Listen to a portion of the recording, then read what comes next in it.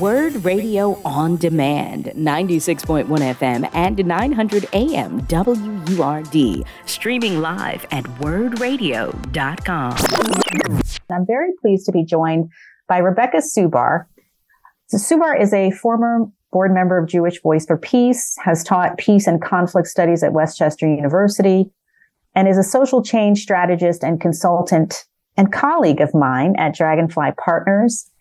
Author of the book, When to Talk and When to Fight, The Strategic Choice Between Dialogue and Resistance, and a good friend of mine.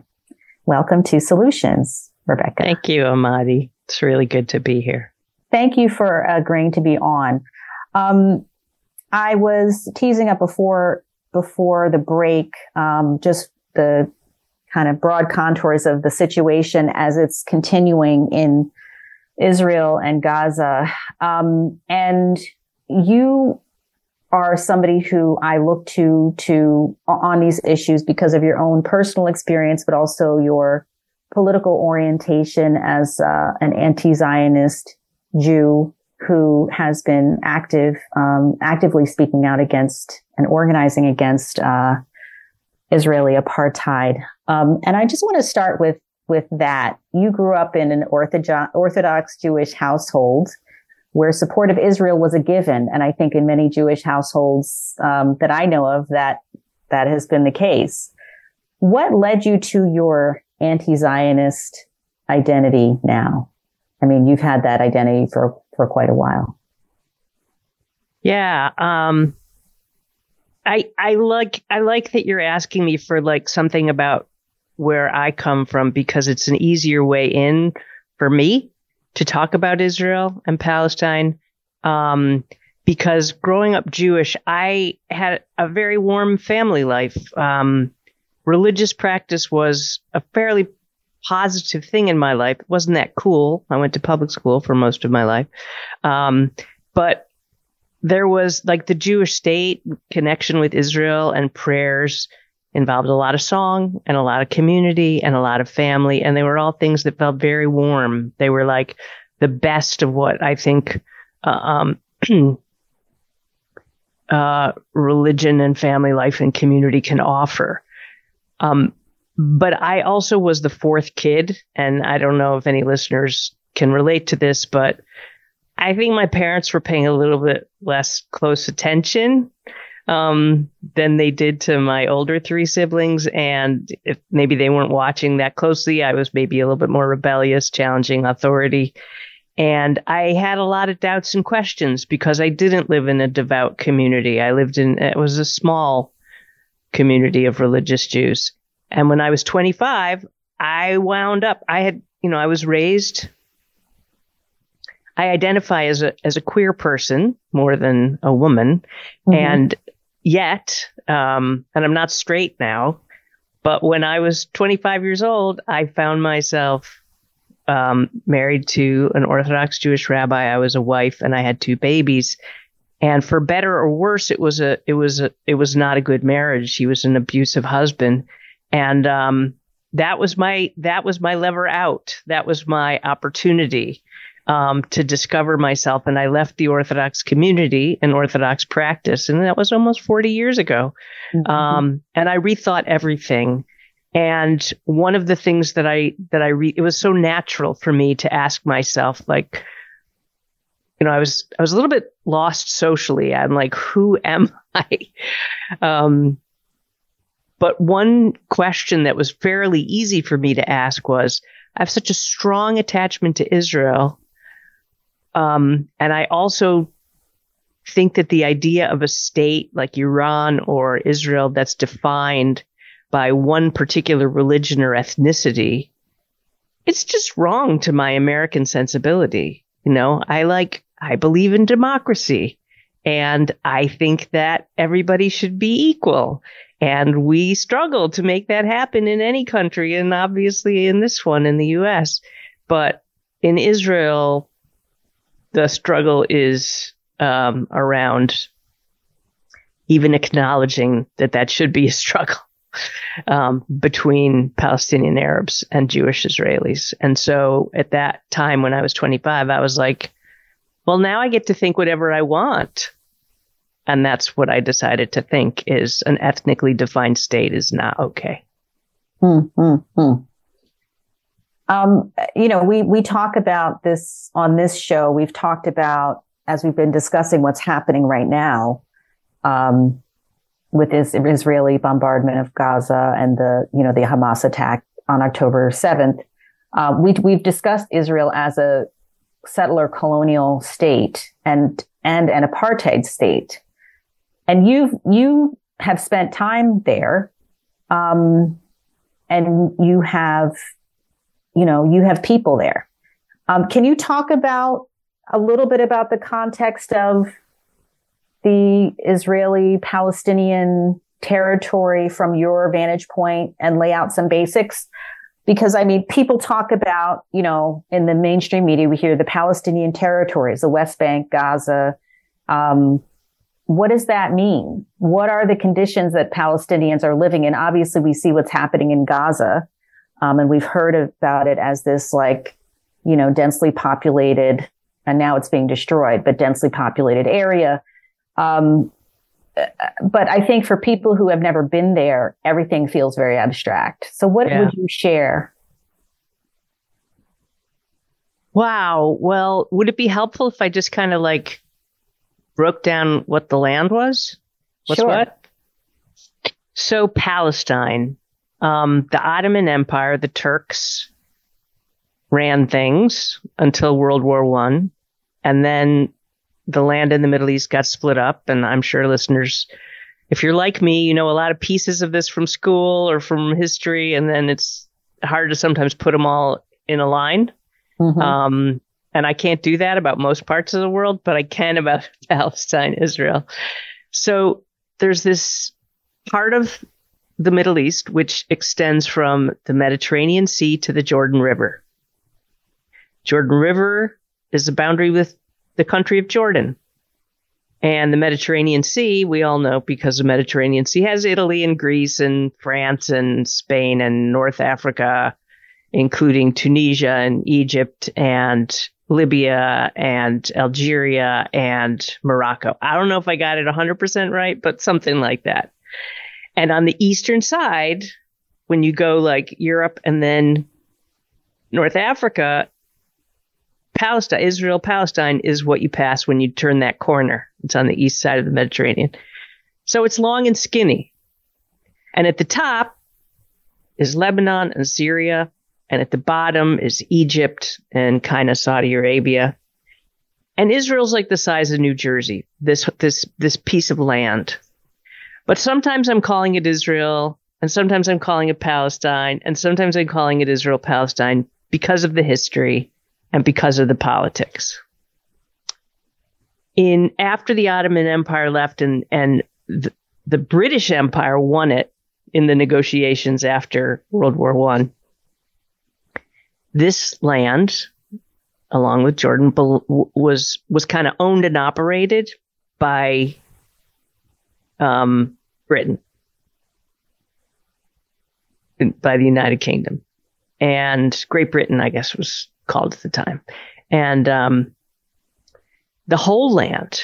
And it was majority Palestinian Arabs, but there were people from a lot of other places living there, and there was a small population of Jews living there.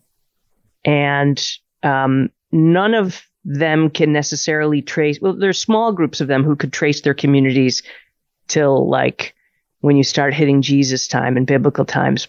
But that's kind of sketchy because who knows what we know about history that's that old. So a lot of people claim that they've been here for many hundreds of years, and it's true. Mostly Palestinian Arabs. I have family members who've been there for hundreds of years. Along one line. And when the Brits were there, think about it. It's this is after World War I. This is the 20s, the 30s. And there was a lot of sketchy stuff happening to Jews. And in Eastern Europe, the Jews were beginning to face the Nazis and Hitler. And Jews who became refugees, who were looking for a place to go to escape Nazism, were turned away from famously from the United States and lots of other countries that we might have thought would be friendly to European Jews. That is not how it went down. And people like my dad's side of the family, a lot of people had already been escaping Eastern Europe because of anti-Semitism many years earlier, and they had moved to the Holy Land. My family had moved to Jerusalem, but this whole land still had a minority of Jews in it. And during World War II and afterwards, a lot of Jews ran boats through British blockades. Some of them the British let into Palestine, but a lot of Jews were like, hey, this would be a cool place to go. Now, some of them, like my relatives, had come from like religious fervor kind of a place. Palestine had a lot of, there were some distant relatives and they had a religious commitment to the land. But then more waves came who had been part of political Zionism, and political Zionism was a movement that started in the late 1800s in Eastern Europe, where oppressed people were in large part, or many non-religious Jews, got connected to revolutionary movements, and they got connected to socialism and communism, and they got connected to a lot of leftist kind of movements, and they were kind of looking to figure out how to live in a way that would be sustainable for Jews. And so some of them had a socialist stream of finding a place to live that wasn't Europe, that wasn't anti-Semitic. So that's part of the background. Others became part of this very organized Jewish movement that some clever organizers were kind of like, there's these colonies that the Brits have and that the Americans have and that the Portuguese have and the Spanish have and the French have. And the model of going to a place where there are resources and where there's land and where the people who live there are probably too weak to fight back, that could be a pretty cool place for Jews to figure out, to have a home. That's a long story that I'm not going to tell, but there were moments when these movements looked for places other than Palestine, and they landed on Palestine. And then when the Holocaust, World War II against Jews and gays and people with disabilities and Poles all happened, a lot of Jews left and tried to come to Palestine, and I've already explained that. So where they were coming to at this point wasn't a friendly place that they were going to move into, where they would still be minority Jews in a majority Arab place, but it actually was a refuge for a lot of Jews, and the people with the political plan among the Jews actually started buying land from Palestinian Arabs who lived there. So far, I've been telling you about the whole place. It really was one big place. And in 1947, we have just about a minute before our next break. Okay, great. So this is a good stopping place. As the Jews took over more political power, they started organizing to buy land from Palestinians. And it was a lot like what gentrification looks like. It's kind of hard to resist if you really are living on very little. And so there started to be a lot of tension, ethnic tension between Arabs and Jews over the years. The Brits took one side, then they took the other side. And finally, in 1947, the United Nations put forward a plan, which was to split the land, and there would be a Jewish state and there would be an Arab state. And after the break, I can explain how the land got split up. Good cliffhanger. You're listening to Solutions on WURD 900 AM, 96.1 FM, and online at wordradio.com. This is Amadee Braxton talking with Rebecca Subar. We'll be right back. You're listening to Solutions exclusively on Word Radio, 96.1 FM and 900 AM WURD. Welcome back to Solutions on WURD, Progressive Black Talk Media, on air and online at wordradio.com. This is Amadee Braxton. I'm back with Rebecca Subar, talking about a little bit about the history of Israel and Palestine, and the kind of historical context for the current situation we're finding ourselves in. Rebecca, you kind of left us with a cliffhanger about the formation of the State of Israel in 1947. Why don't you pick up where you left off? Yeah, so the United Nations Partition Plan in 1947 called for these two states, and it was kind of Swiss cheese. It wasn't a tidy split like, I don't know, like it wasn't a straight line. It was just kind of messy. And I don't know if it ever would have stuck. But one thing that was very noteworthy about it was that in the United Nations plan, Jerusalem was to be a universal city. It was supposed to be a single undivided city that was run by its own authority and didn't belong to the Palestinian Arab state and didn't belong to the Israeli Jewish state. So, boy, that's a dream that would be amazing to bring back. So there are three other things that happened that split the land up.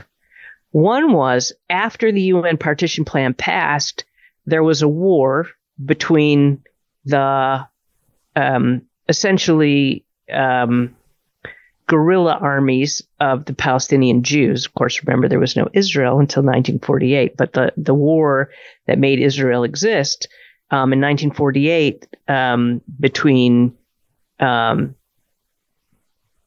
the Arab states that surround Israel, Palestine, and the Palestinian Jews. That war, what soon to became the IDF, the Israeli Defense Forces, but before that, it was like an informal non-state, like guerrilla warriors. They captured more land than the UN partition plan had called for. So the Palestinian Arabs were pushed into, sort of famously, there's somewhere between 700,000 and 1 million Arabs were pushed out of their homes in Palestine. And by Palestine, I'm referring to the whole place. And, when I say Israel, I'm also referring to the whole place, same place, right? But after this, there became 4 zones. There were 3 zones. One zone was the West Bank, which was someone took a big bite out of Palestine on the right-hand side, and that's the West Bank of the Jordan River. On the East Bank is the country of Jordan, and so the West Bank of the Jordan River was owned and operated by Jordan. The Gaza Strip, which we probably all seen on a map, which is like the left-hand southwest corner, a very, very thin, just a few miles long strip, 10, 12 miles long and few miles wide strip on the southwest, that was run by Egypt. And then the rest of what was left became Israel. So that was number one. Here's a new country inside of Palestine. 1967, there was another war between Israel and Egypt, Syria, and Jordan. And that left Israel occupying the West Bank and Gaza, and also taking a bite out of Syria called the Golan Heights. And to this day, you can think of those 4 zones as part of the greater Israel-Palestine. There's what we call Israel, which Palestinian Arabs, I'll refer to as Palestinians, they call that 48. There's the West Bank, which the Palestinians call 67. There's the Golan Heights that Israel still has settlements in. And then there's the Gaza Strip. In 2005, Israel unilaterally left the Gaza Strip, took all of the Jewish settlements that had settled between 1967 and 2005, and they left the Gaza Strip. But Israel kept their armies around Gaza. Egypt's at the bottom, and we all know that Israel's around the other sides. And there have been several wars in that in-between time. Israel will claim that it doesn't occupy Gaza, but it really occupies all 4 of those zones in one way or another. Can you say a word about the Israeli settlements and why that's so, why the role that they have played in this ongoing struggle?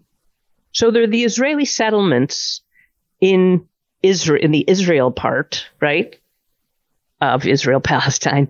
And they've been there since, like I was saying, the late 1800s and then more in the 20th century.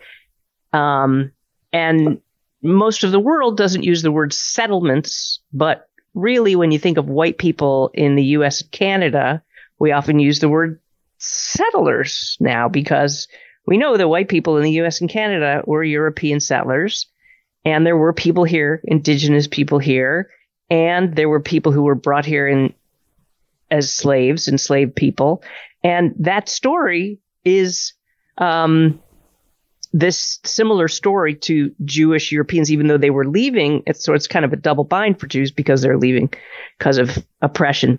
But so technically those are settlements too. When we usually talk about Israeli settlements, we're referring to them in the other three areas: the West Bank, where there are still close to 500,000 Jewish settlers living among 2 million Palestinian Arabs, with different roads, different systems, different economic class, different access to water, different voting systems, the same money. There's Gaza, where there were Jewish settlements built long ago, and also between 1967 and 2005. That man that I was married to and my first baby and I lived in the Gaza Strip for 8 months as settlers. So another time we could talk about that.